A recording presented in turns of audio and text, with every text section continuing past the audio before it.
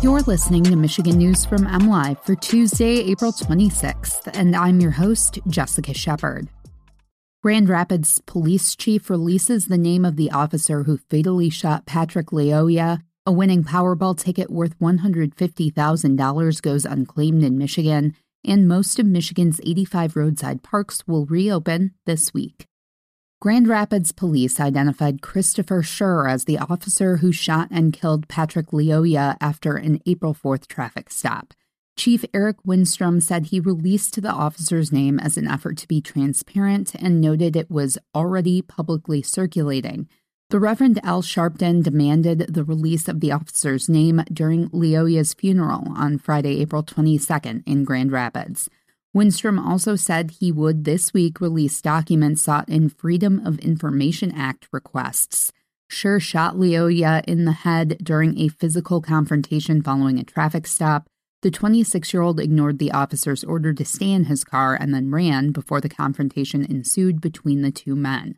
Schur is on administrative leave from the police department pending a state police investigation into possible criminal charges and an internal affairs investigation to determine if department policy was followed. He has been with the department for 7 years. A winning Powerball ticket worth $150,000 was not claimed by Monday's 4:45 p.m. deadline, and now the money will go to the state's school aid fund.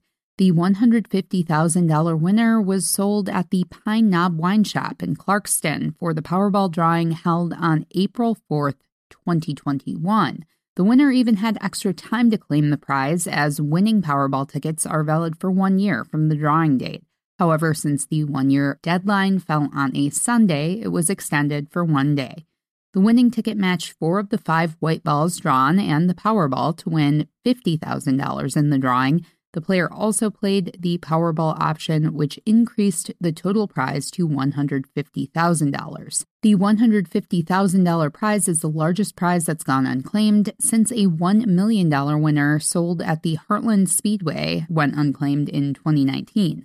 The largest unclaimed ticket in state history is a $34 million Michigan Lotto ticket sold in 1998. Most of the roadside parks operated by the Michigan Department of Transportation will reopen for the season on Thursday, April 28th. MDOT maintains 85 roadside parks around the state. Some parks operate seasonally, usually closing in late October and reopening in the spring. Some roadside parks in the Upper Peninsula will remain closed until later in the spring due to weather conditions. MDOT plans to reopen those parks in mid-May, weather permitting. While most parks are scheduled to be open April 28th, motorists should not expect drinking water at all parks to be turned on until sometime later in May, after annual testing and treatment of the park water systems is completed. In addition, the St. Ignace Rest Area on southbound I-75 will remain closed due to construction. It is expected to reopen in early May. You can always find the latest Michigan news by visiting mlive.com, and make sure to follow us on Facebook, Instagram, and Twitter.